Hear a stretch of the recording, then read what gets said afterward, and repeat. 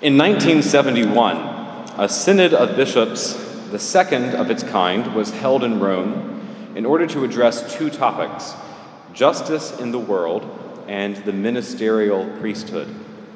And speaking in regard to the celebrations of the Mass sine populo, that is, without other persons present, the synod had this to say: even if the Eucharist should be celebrated without the participation of the faithful, it nevertheless remains the center of the life of the entire Church and the heart of priestly existence. The heart of priestly existence. That's a tall claim. The Synod doesn't say that the Eucharist is the heart of the life of a priest. It is the heart of his existence, the heart of priestly existence. The Eucharist and the identity of the priest are inseparable. The Catholic priest does not exist without it. And fundamentally, this is because of what the identity of the priest really is, and what we hear often said over and over in courses here, that the priest acts in persona Christi capitis, in the person of Christ the head. The centurion in today's gospel boldly professes his faith in the power of our Lord. I too am a person subject to authority, he says, with soldiers subject to me. And I say to one, go, and he goes, and to another, come here, and he comes.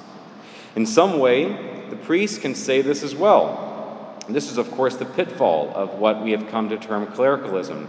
The priest can find himself focused on what he, the individual, is able to do.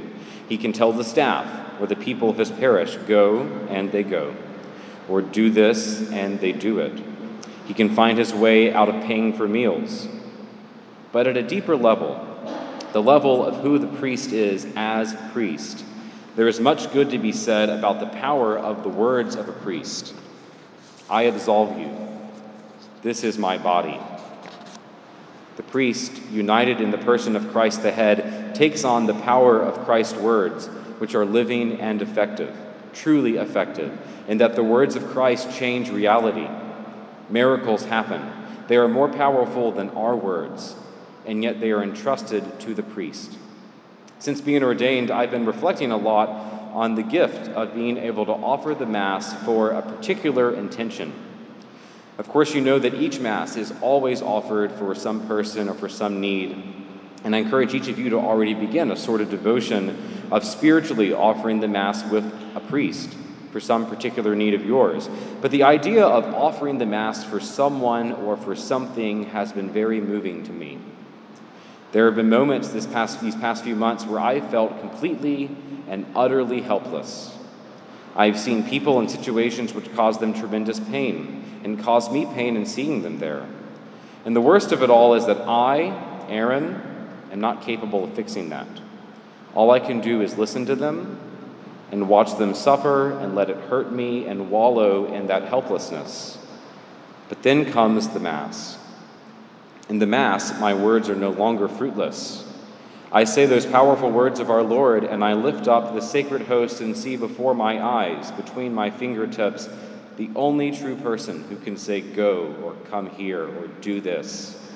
The power of that sacrifice is so far beyond anything of which I, as myself, am capable of doing. But through the virtue of Christ's holy priesthood, I am able to offer something far greater than kind words to the people that I love, to the people I see suffering, and to the people that I know need prayers.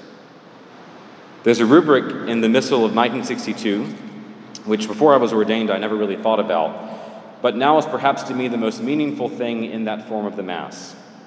During the Roman canon, at the commemoration of the living and of the dead, the two moments when the priest joins his hands and prays silently, the priest is directed to stare at the host, laying there on the corporal, and to vocalize in a low tone those names for which he wishes to pray.